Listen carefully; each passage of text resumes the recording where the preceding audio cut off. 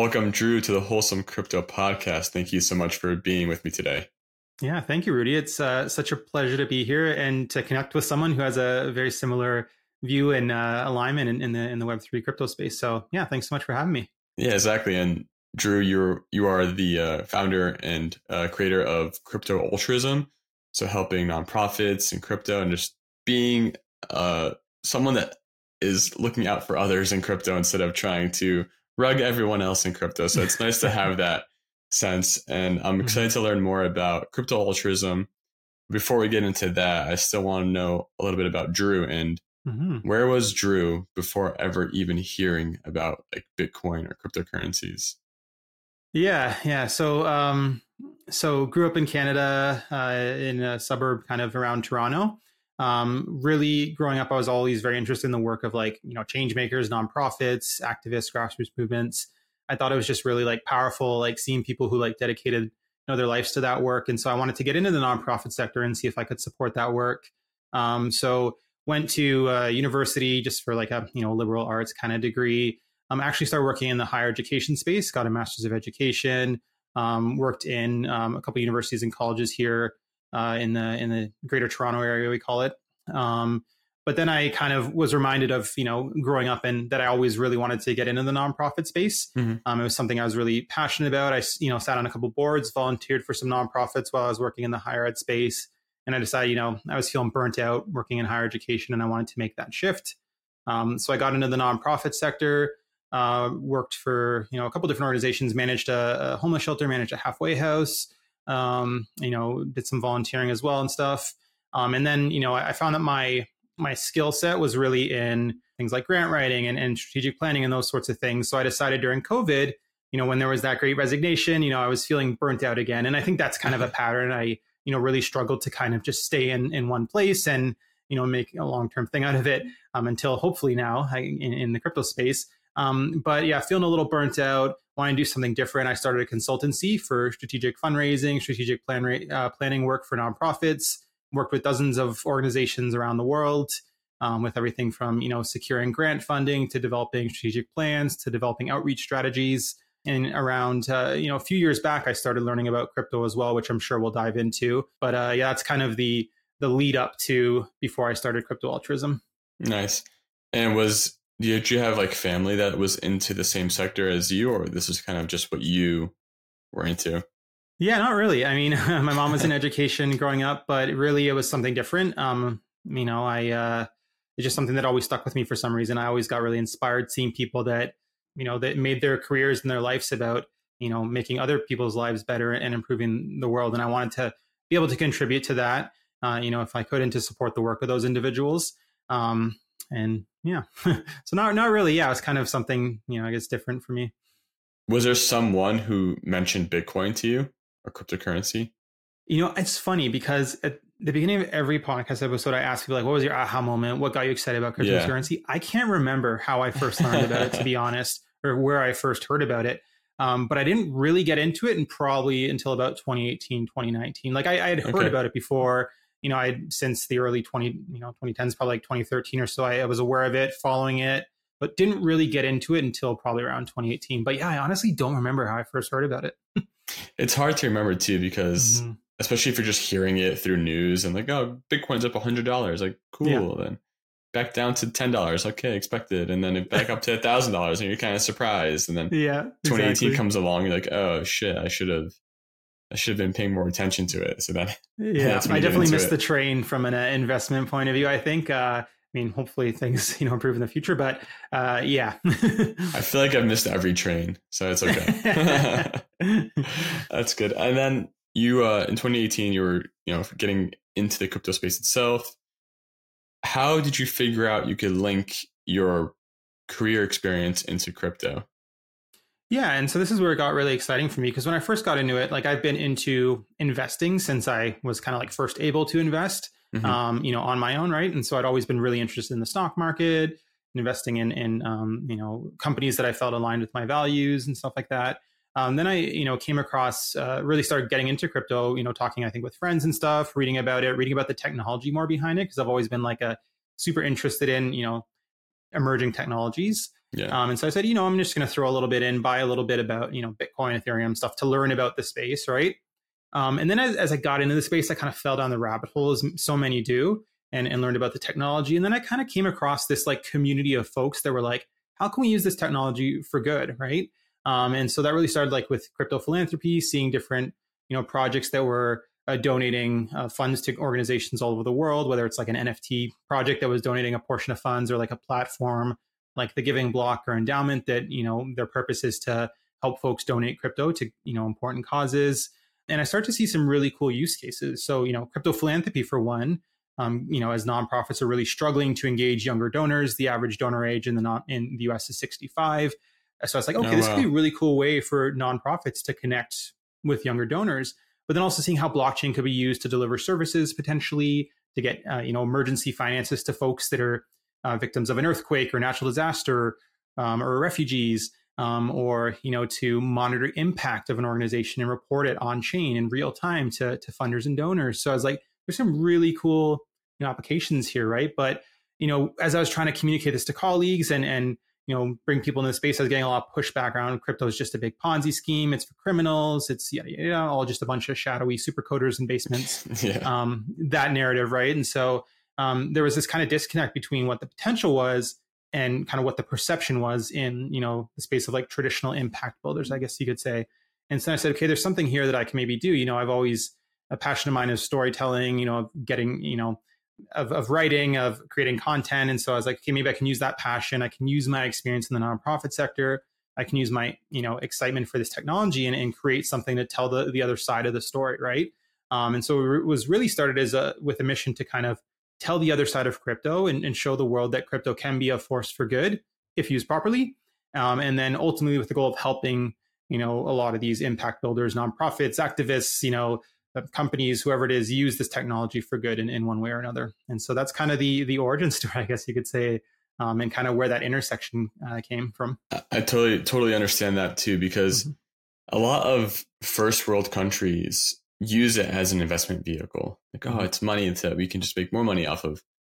But a lot of other countries that don't have stable governments or don't have stable financial institutions or semi-stable financial institutions, this is a real means of currency for them in order to transact with other people semi-stably. Like you look at different countries like Argentina or Venezuela or even Turkey now, like the value of their currency is just devaluing. It's just because it's too inflationary. And crypto is a means of, okay, I can convert that into like a stable coin, like a US dollar coin, where before that was much harder to do. Like you can't just convert your lira or your whatever currency it is into dollars so easily through banks. Sometimes governments even restrict that because they don't want you doing that. Yeah. It's a real problem around the world. And I think just now, as we're experiencing like high inflation in America, which is like 7%, we're realizing, oh, money isn't stable. It isn't safe. And I'm not saying crypto isn't volatile, but it's proving its use case where it needs to be controlled by the people and not by institutions. That's the dream. And and like, as you're saying too, for fundraising and donating money around the world, especially like for me personally, I had family who was affected in Turkey with the earthquake there. And the first thing I did was go to the Giving Block and set up a donation campaign with them to help my crypto following to be able to donate crypto if they wanted to, or dollars, whatever, like regular fiat terms, awesome. to help with that. And we raised a good amount of money, and that was exciting for me. But That's just amazing. like, thank you, and that just having the ability and how much good it can provide, that's the real essence of crypto. That's what I feel like I've been seeing since 2013, and it's been covered and overshadowed by just greedy people and trying to rug other people to make as much money as they possibly can. Yeah. And sure. that's the shame. And that's why I'm so excited for what you're building and what you're working on, is kind of bringing that altruistic sense back into crypto and really helping other companies recognize what they can do. Because I've seen plenty of other public good companies like Octant, Giveth, like Rothke is like a app that's also public good, and there's plenty more, like all the ETH staker people. So I'm sure you're well aware. but like, what projects have you, I guess, recently worked on that that you're excited about? Yeah, for sure. So it originally started Crypto Altruism as a blog and a podcast, and so and it was really about that storytelling, right, of elevating those projects that were doing good. I'm not like a tech builder myself per se, so I wasn't like, I'm not going to go out and build some sort of blockchain based solution. There's a lot of people that's their skill set. They're doing an awesome job at that. I'm going to help them tell their story and then help tell the other side of the story around the space more generally, and with the goal of hopefully helping change the narrative and onboard more folks to the space.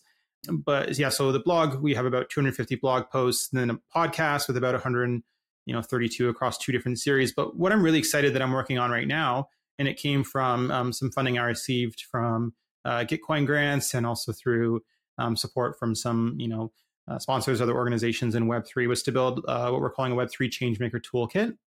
And so Okay. what this is essentially a one-stop shop for nonprofits, activists, grassroots movements of any size or scope from anywhere in the world that are interested in learning about the technology, how it applies to their mission and their work, how they can use it, and then knowing where to go from there, who to connect with, what tools and supports exist out there. So it's going to include some basic video introductions to the core concepts of Web3 in language that's very basic and for anyone to understand regardless of their background. A course on the different use cases in Web3 for social impact lens. So that could be, again, like fundraising. It could be monitoring impact. It could be delivering services. It could be engaging donors with NFTs or metaverse experiences, those sorts of things. And then there's going to be like a self-serve kind of tool that nonprofits can do to say, okay, here's, what my nonprofit does. Here's where we work. Here's kind of our size, our budget, and then it's going to help them identify different, tools and stuff and supports and potential partnerships and other projects that they can connect with in the space. So it's about like getting from a point of, I don't really know about the space or how it would apply, to my nonprofit, to understanding that, and then going from, there to kind of what's the next step and how do I use it. And that came from some consultation with nonprofits too, that said that the barriers to getting into the space were around like a lot of stigma was one piece, of course, like we talked about before, a lack of understanding of the technology, a lack of not knowing where to start, or not having a network within the space, or not knowing kind of what first step to take, how to manage risks in the space, those sorts of things. So taking all that into mind, that's what I've really been working on. And I couldn't have done it without the support of, Gitcoin. First of all, the Gitcoin community is just incredible. And I don't know if you've done a lot of digging into Gitcoin or not, and the work that they do. Yeah, just amazing. They've been so supportive, and from beyond funding, also just folks reaching out to establish partnerships, interested in supporting the work. And the same goes for Endowment's, a great organization that's been a great partner as well, and has really helped with that too. So really, really excited for that, and that's something that I've been really putting a lot of work into to really try to get that a beta of that out in the next couple of months. Sure. And yeah, spending so much time. I guess the tough part about being a public good is that it's a lot of work and the reward doesn't come until later. Mm-hmm. And you're typically trying to, like you said, like educate people that need it the most, that this is actually useful for you, because they're just hearing what mainstream media says about crypto and how it's used for, I don't know, drugs, crime, whatever. Yeah. And it's funny, if you look at the stats, like crypto is the least used currency for those things. It's actually the US dollar in traditional systems. And it's like, absolutely, yeah. No one points that out. And yeah. In your experience so far, like, working with Crypto Altruism, have you found that it's has a narrative been changing at all after your years of experience? Have you seen like progress? Yeah, I think the narrative has been changing, and I'm not going to attribute that to the work that I'm doing, at all. I think that there's been a lot of great folks in the space that have really helped shift that narrative, like, those folks like the Giving Block and Endowment that have, helped millions and millions of dollars get to, worthy causes. There's been some really cool, DAOs and other social impact movements, like Gitcoin, for example, that's been really focusing on funding public goods, which has been, really exciting. So that's really helped as well, because so many great projects have been born from that. So I have seen a bit of a shift. I think that, unfortunately, there's also been some headwinds amongst that shift. The challenges that have been around, the downfall of things like FTX and Celsius. FTX and Celsius, so I always get them all mixed up. Some of the rug pulls that have happened, the hacks, the bad actors out there. I think those things have really made people kind of pause and think about, the space a bit. I think it's caused a lot more folks to say, I'm going to wait to see if things stabilize before I engage. So I think that, a lot of great progress has been made. People are starting to see that it's more than just a thing used by scammers or criminals, that it really is, a very positive tool that can be used for good. But at the same time, there's still a lot of hesitation because of, the bad actors and a lot of the downfalls and challenges that have happened in recent years. Right. So I think it's a mix, right? There's been some great progress that's been made, but at the same time, that progress has been hindered by some of the challenges as well in the space. And now that you're focusing more of your time on crypto altruism, more about you and personally, how do you manage your time in such a 24/7 nonstop chattering industry? Yeah, that's a good question. I think it's something that I always struggle with. I've always struggled with, managing my time and also I think my energy, right? I think this is why I've found that I've in the past burned out, previously in my different careers I've been in, struggled with mental health and those sorts of things and finding that balance for sure. And, so it's funny because I'm like, I have that. And then coming into this space that's so fast moving.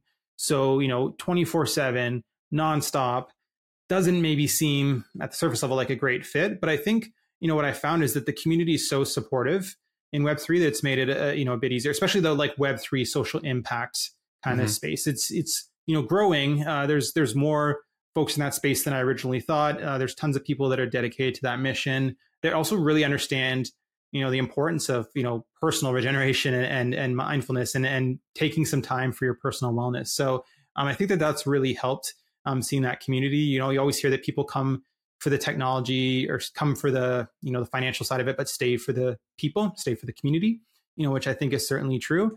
So that community on its own has really helped for sure. But I think, for me personally, I've just been really trying to be mindful of setting boundaries for myself in this space, right? Of, when it reaches 5 or 6 p.m. that I take some time away and that I'm not, working through my dinner or that I'm not, burning the midnight oil to get a project done and recognizing that, it's okay to take a pause, to take a break, to take a step back, to make sure that I'm implementing, healthy activities into my daily life. So I have a dog that I like to walk 3 or 4 times a day. That really helps get me out. It's very mindful. It really helps me kind of reset and reground.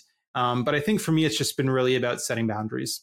Yeah. And I love, again, like spending time on yourself is so important in the crypto space. I think more than ever, because I'm definitely more active in trying to meditate and going for walks and just taking a breath outside, touching grass and stepping away, because it's so easy to get sucked in, especially with Twitter. It's like, as soon as I'm like, I'm just going to text Drew to tell him about the time to meet for our podcast recording. And then all of a sudden I'm sucked in. I'm like, how did I even get here? And why am I here?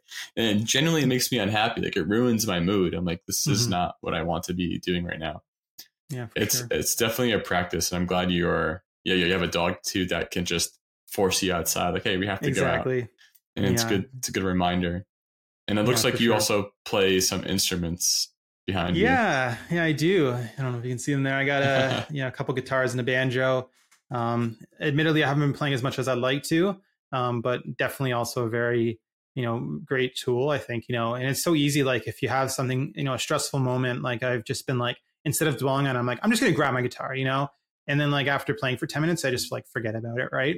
And that's something that I really enjoy as well. And that's just something more for myself. I'm not someone that like goes out and performs or been in a few bands over the years, but it's just more of a personal thing, right? It's just so like, it just takes your mind off of everything else going on. And so whatever that is for people, whatever your guitar is, whatever your dog walk is, like, find it, and make sure to just like, because it's different for everyone. But that's what I found has worked for me and been consistent throughout the years. Yeah, that's solid advice too, because especially in any tech scene, like developers' work ethic, it just go in all nighters, push it, go like develop your code and like go to hackathons and just run yourself down into development. And it's difficult to like say don't do that or do that, because sometimes great work happens in those moments. But also, you hear the stories of how much of a toll it takes on developers, on their bodies physically, to go in that route, and especially people who are starting companies like yourself. you're constantly trying to support customers, and letting a customer down is probably the last thing you want to do. Mm-hmm. And you always want to be as prompt as possible, but it's hard to remind yourself like, no, it's just, there's business hours. It's okay. They can wait. Like, it's not going to be an Yeah. urgent issue.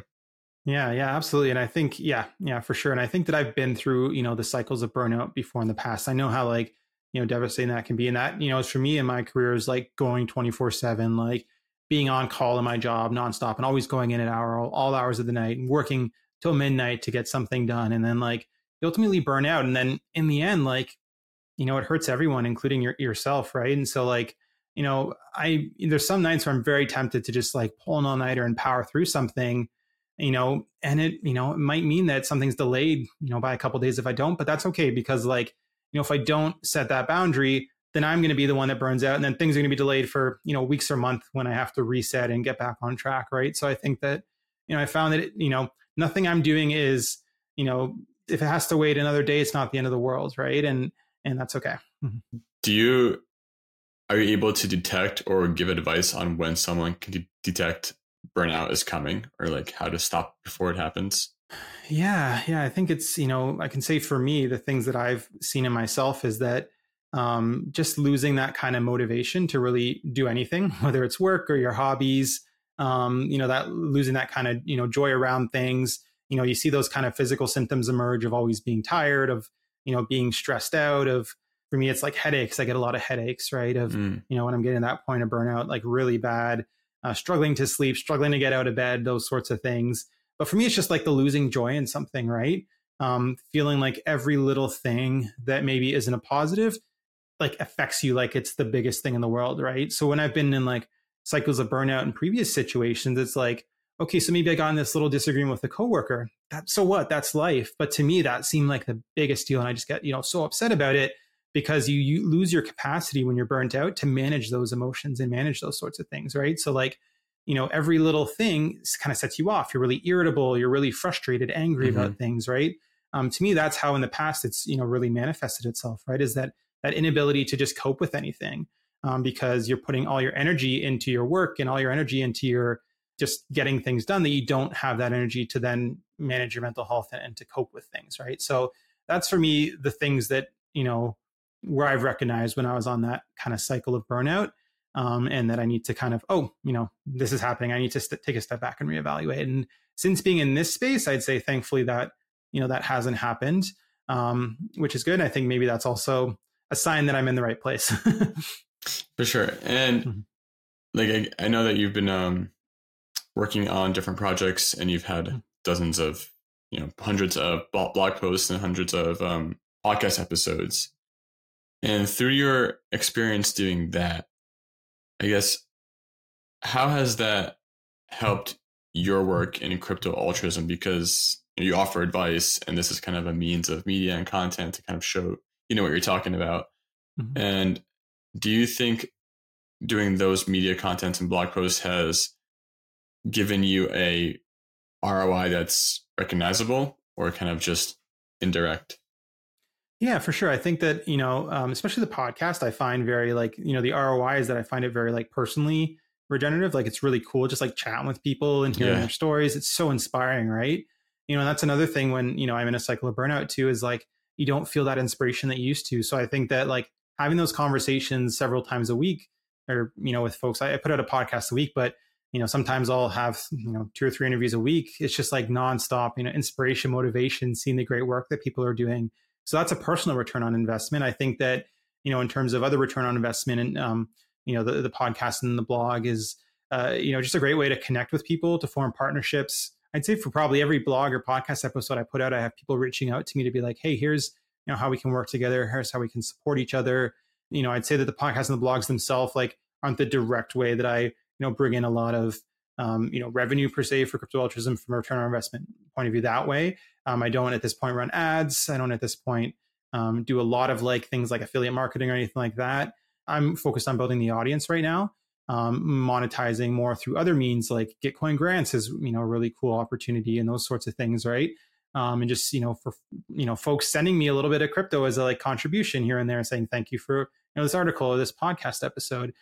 So for me, I think when it comes to the blog and podcast, the ROI is definitely more personal, right? Because I really enjoy just telling those stories. I see so much inspiration. I get so much inspiration just hearing about the great work that others are doing and how they're using this technology for good. I feel like it's a thankless job, right? Because again, like I do podcasts too, and for me, it's just like you said, just talking to amazing people, doing amazing things, and it's very inspiring hearing you do your work. It's inspiring for me, so thank you for that. Oh, And thank you. and it's nice to have that, and you create a beautiful network of people that you can always call upon, saying, "Hey, I need some help with some post or some activity, something." Like it's just having that notice out there. And then when you go to like crypto conferences and your guests are also there, you get to meet them in person. It's really magical and awesome to have that experience. Yeah, definitely. Yeah, I mean, I love that, right? And the community in this space is just the best. Like going to those conferences, I've been to a couple lately, have just been awesome. Just like meeting people and just seeing the like positivity in the space. And yeah, it's a great place to be building. If you're in that, place where it's those that are focused on the positive and not the negative side of things. Yeah. And if someone it was going to, I guess out of college or something, start into the crypto space, do you have any advice for them? Yeah, I think that, my advice, and I give the same advice to nonprofits that are trying to break in, is to like find your community, right? I think, on the nonprofit side of things, for example, no matter what the mission of a nonprofit is, whether it's like, the environment, arts, fighting extreme poverty, disaster response, there is some sort of project in the Web3 space that is working on that same, challenge, right? So find that community, start engaging with them. That's a really cool way to learn as well. There might be opportunities to contribute if it's like a DAO or to volunteer or to even potentially work for them.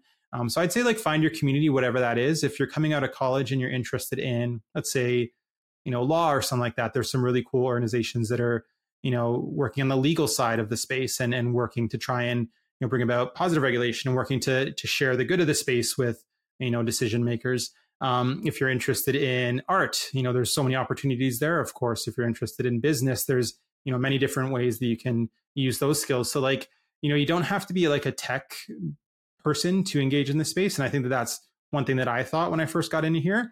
No matter where you come from, there is opportunities in this space. If no matter what your background is, right?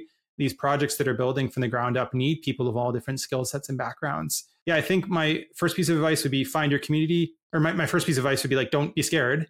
There is a space for you in this ecosystem. And the second would be then, find your community and start engaging and start learning, sit in on some Twitter spaces, go to a conference, those sorts of things. It's a great way to connect with people and just learn and feel comfortable in the space. Mm-hmm. Yeah, it's a funny because like being in that space, like finding your community. When I was first, back in 2013, 2017 time, like all I could see was it's either you had to be a developer or a marketer to be in crypto. Now it's changed completely. Like there's a whole other slew of different opportunities for anyone to finally join in. And I love that. I'm like finally excited to see how now we can get anyone in crypto and they can do anything that they want to with their best skill sets and bring it in. Yeah. And it's so awesome to see like more and more people joining. And yeah, as we go through bear markets and bull markets, the excitement might ebb and flow, but I feel like it's needed to weed out any people who are just trying to make money and kind of keep the people who are in crypto for crypto because of what it can offer the world. Yeah, for sure.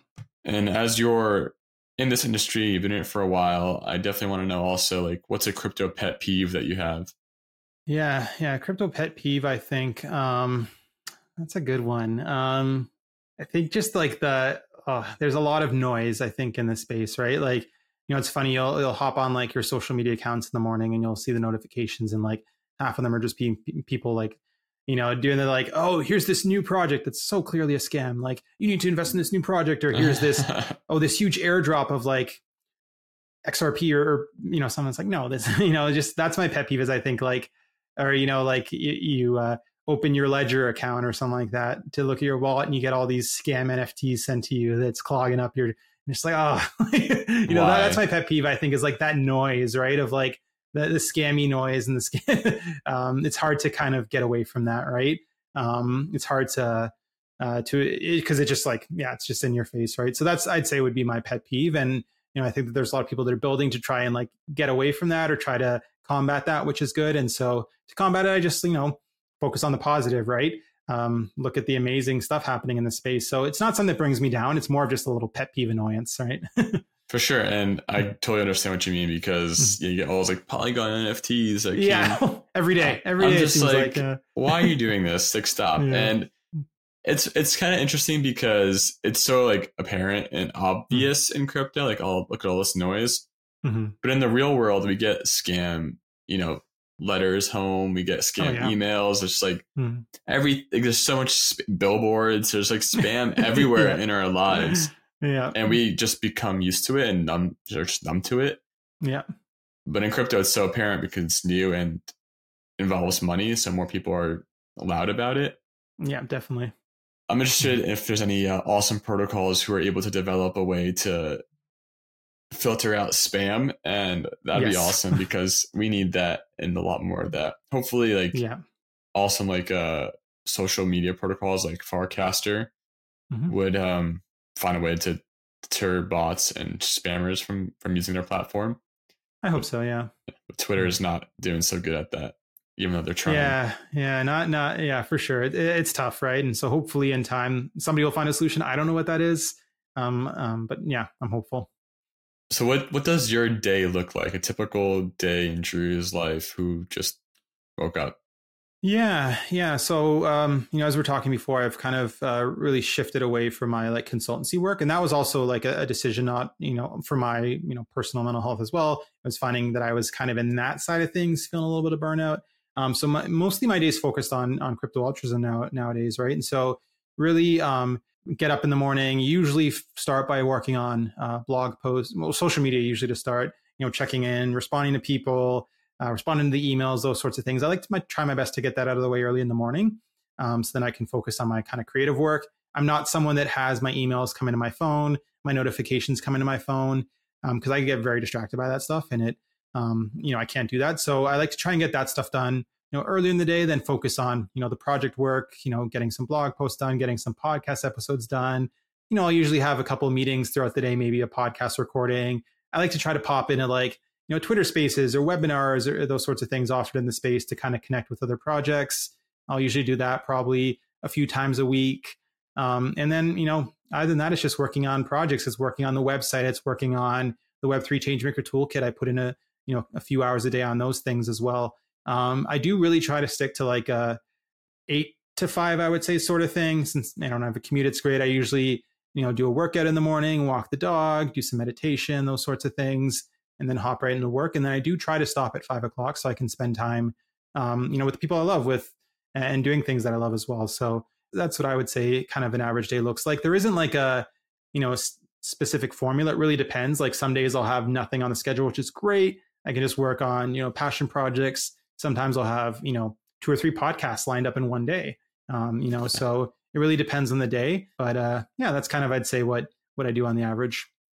You don't have any secret tips like taking cold showers to wake you up and then I do that actually. I do that. Yeah. It's funny because I'm like a night owl. Naturally, I would say I've always been a night owl, but having a dog that's really hyperactive, that gets me up at 6 a.m. every day has been kind of helpful, right? But I still struggle. So I do find that the cold showers help, definitely. The working out certainly helps as well. Yeah. It's been a struggle though. It hasn't been easy for me, I think, in that sense. It's been a lot of like, going through really great periods where I'm really like, kicking butt with that. And then somewhere I'm like really like, fall off the wagon from working out and those sorts of things. But, it's a work in progress for sure. But I do the cold showers, and I do also try to do my morning kind of meditation stuff as well. I use the app Balance, which I found to be really helpful in that sense. They put together like personalized plans for you, which is really cool based on your kind of experience and what you're doing in your life and everything like that.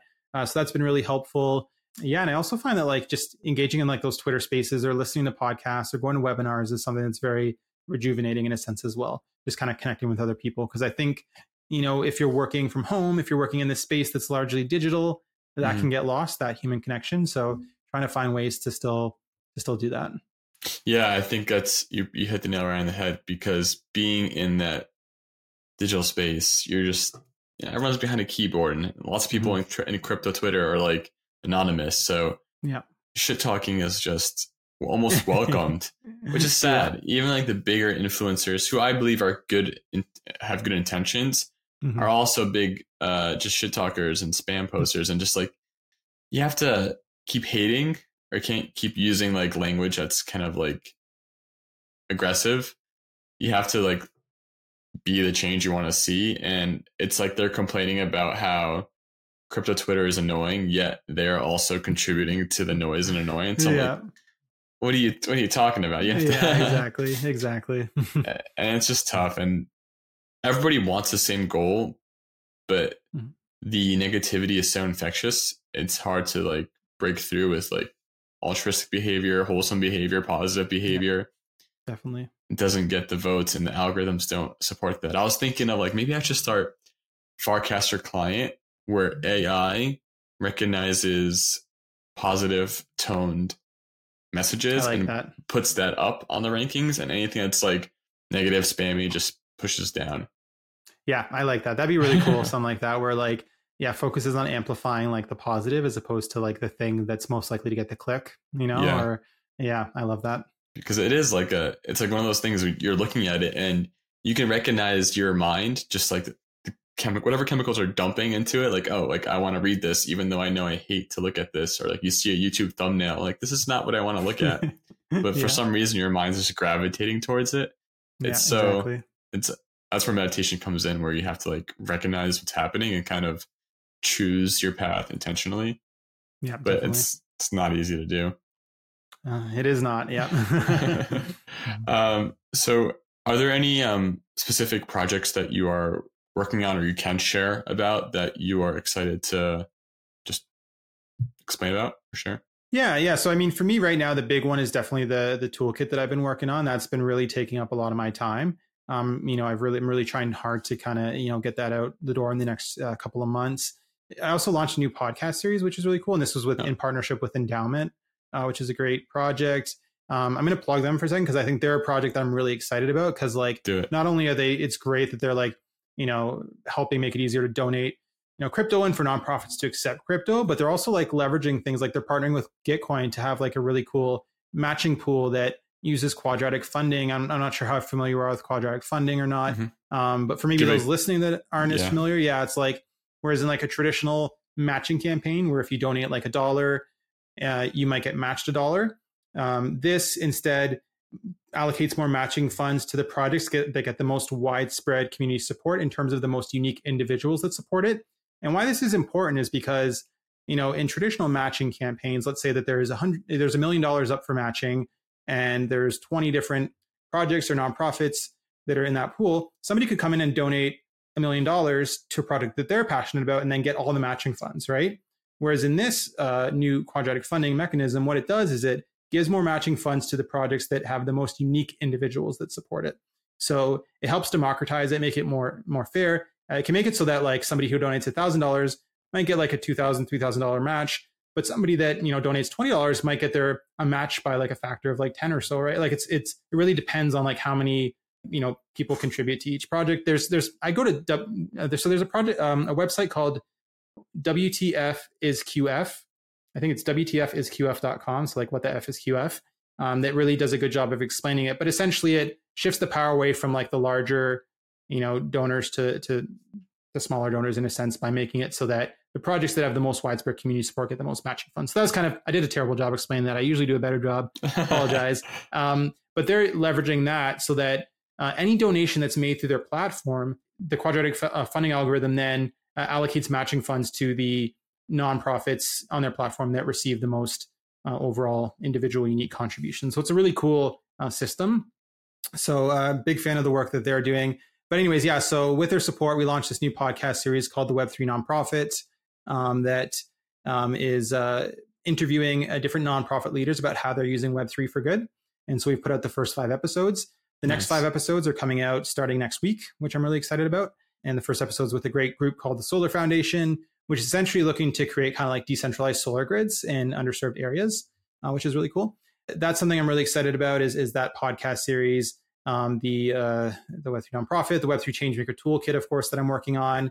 I'm also participating in a couple of grant rounds through Gitcoin and through Optimism as well. I'm a huge fan of like those it's so cool just seeing like people come together, like build community around that, support one another, uplift different projects. So I'm a huge fan and supporter of Gitcoin. So that's a project I'm really passionate about. So for folks listening in, that's a great thing to look into, especially if you're a public good builder in Web3. Some really cool opportunities there to build community and get funding, as well as Optimism's retro public goods funding program, which is a really cool way to retroactively reward public good funders too. So those are a couple of projects that I'm really excited about. It's not ones that I'm working on, but ones that I think are really cool and really exciting, and doing some groundbreaking work to make sure that funding is getting to these public goods projects in the space. That's amazing. And yeah, like you said, it's just so nice to see so many amazing projects building and helping out other public goods. Like Gitcoin did it well. It's the most recognizable name in helping out fund public good projects, and a lot of other companies are on board with that. I think Clear Fund is one of them too. Yeah, definitely. Really Giveth good. also does quadratic funding as well. Yeah, and Octant is new from Golem doing that too. So it's becoming more popular, and that's amazing. Like it's not like fading away, which I was so worried about with Bitcoin. I was like, oh, it's gonna fade away. Is that shell conspiracy going to like make it go away? But like no, it's all good. Like they're going to continue building, developing. Companies will continue to need them and be great, and they're definitely grateful for what they're offering. So it's a very exciting future for all that.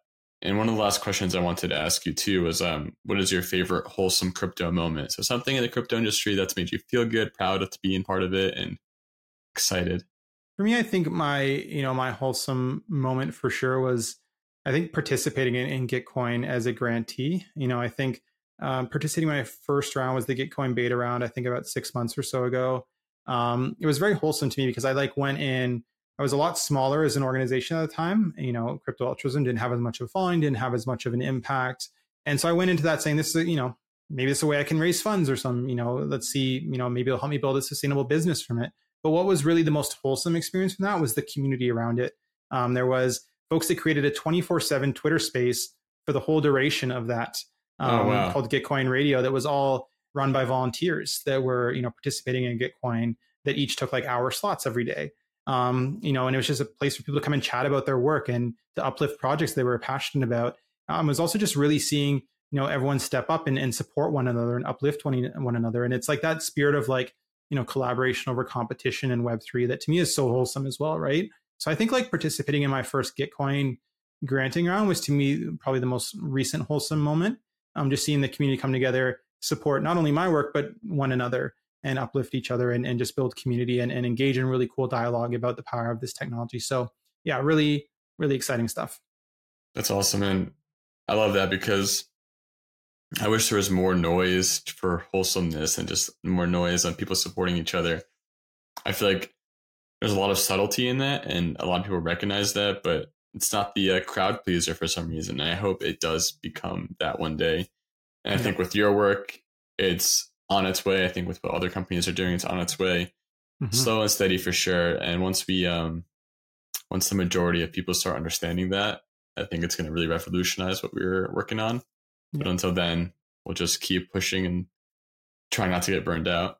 Yes, exactly. It's a challenge, but and we're all learning together too. And I say to folks too that like, they're trying to like break into the space or learn or find that balance, is that like we're all doing it together. Like everyone here is relatively new because it's a new space, right? So nobody's really like unless you're like, Vitalik or Satoshi, or nobody's really an expert, right? In this space, we're all kind of still learning and growing. I wouldn't call myself an expert. I'm still learning and growing. I'm still relatively new to the space. So, it's easy to have that feeling of imposter syndrome. And that can also make folks feel burnt out or so don't feel that. Recognize that we're all learning. We're all figuring this out together. So yeah. Thank you, Drew. Thank you so much for what you're doing. Thank you for Crypto Altruism. I hope everyone visits and it helps with your campaign and helps with your project. Thank you. And I really appreciate you joining me today. Let's definitely keep in touch. Yes, please. Let's keep the conversation going. I definitely have to have you on my podcast at some point too in the near future. Nice. So thank you so much, Rudy, for having me. It's been a pleasure being here. Thank you.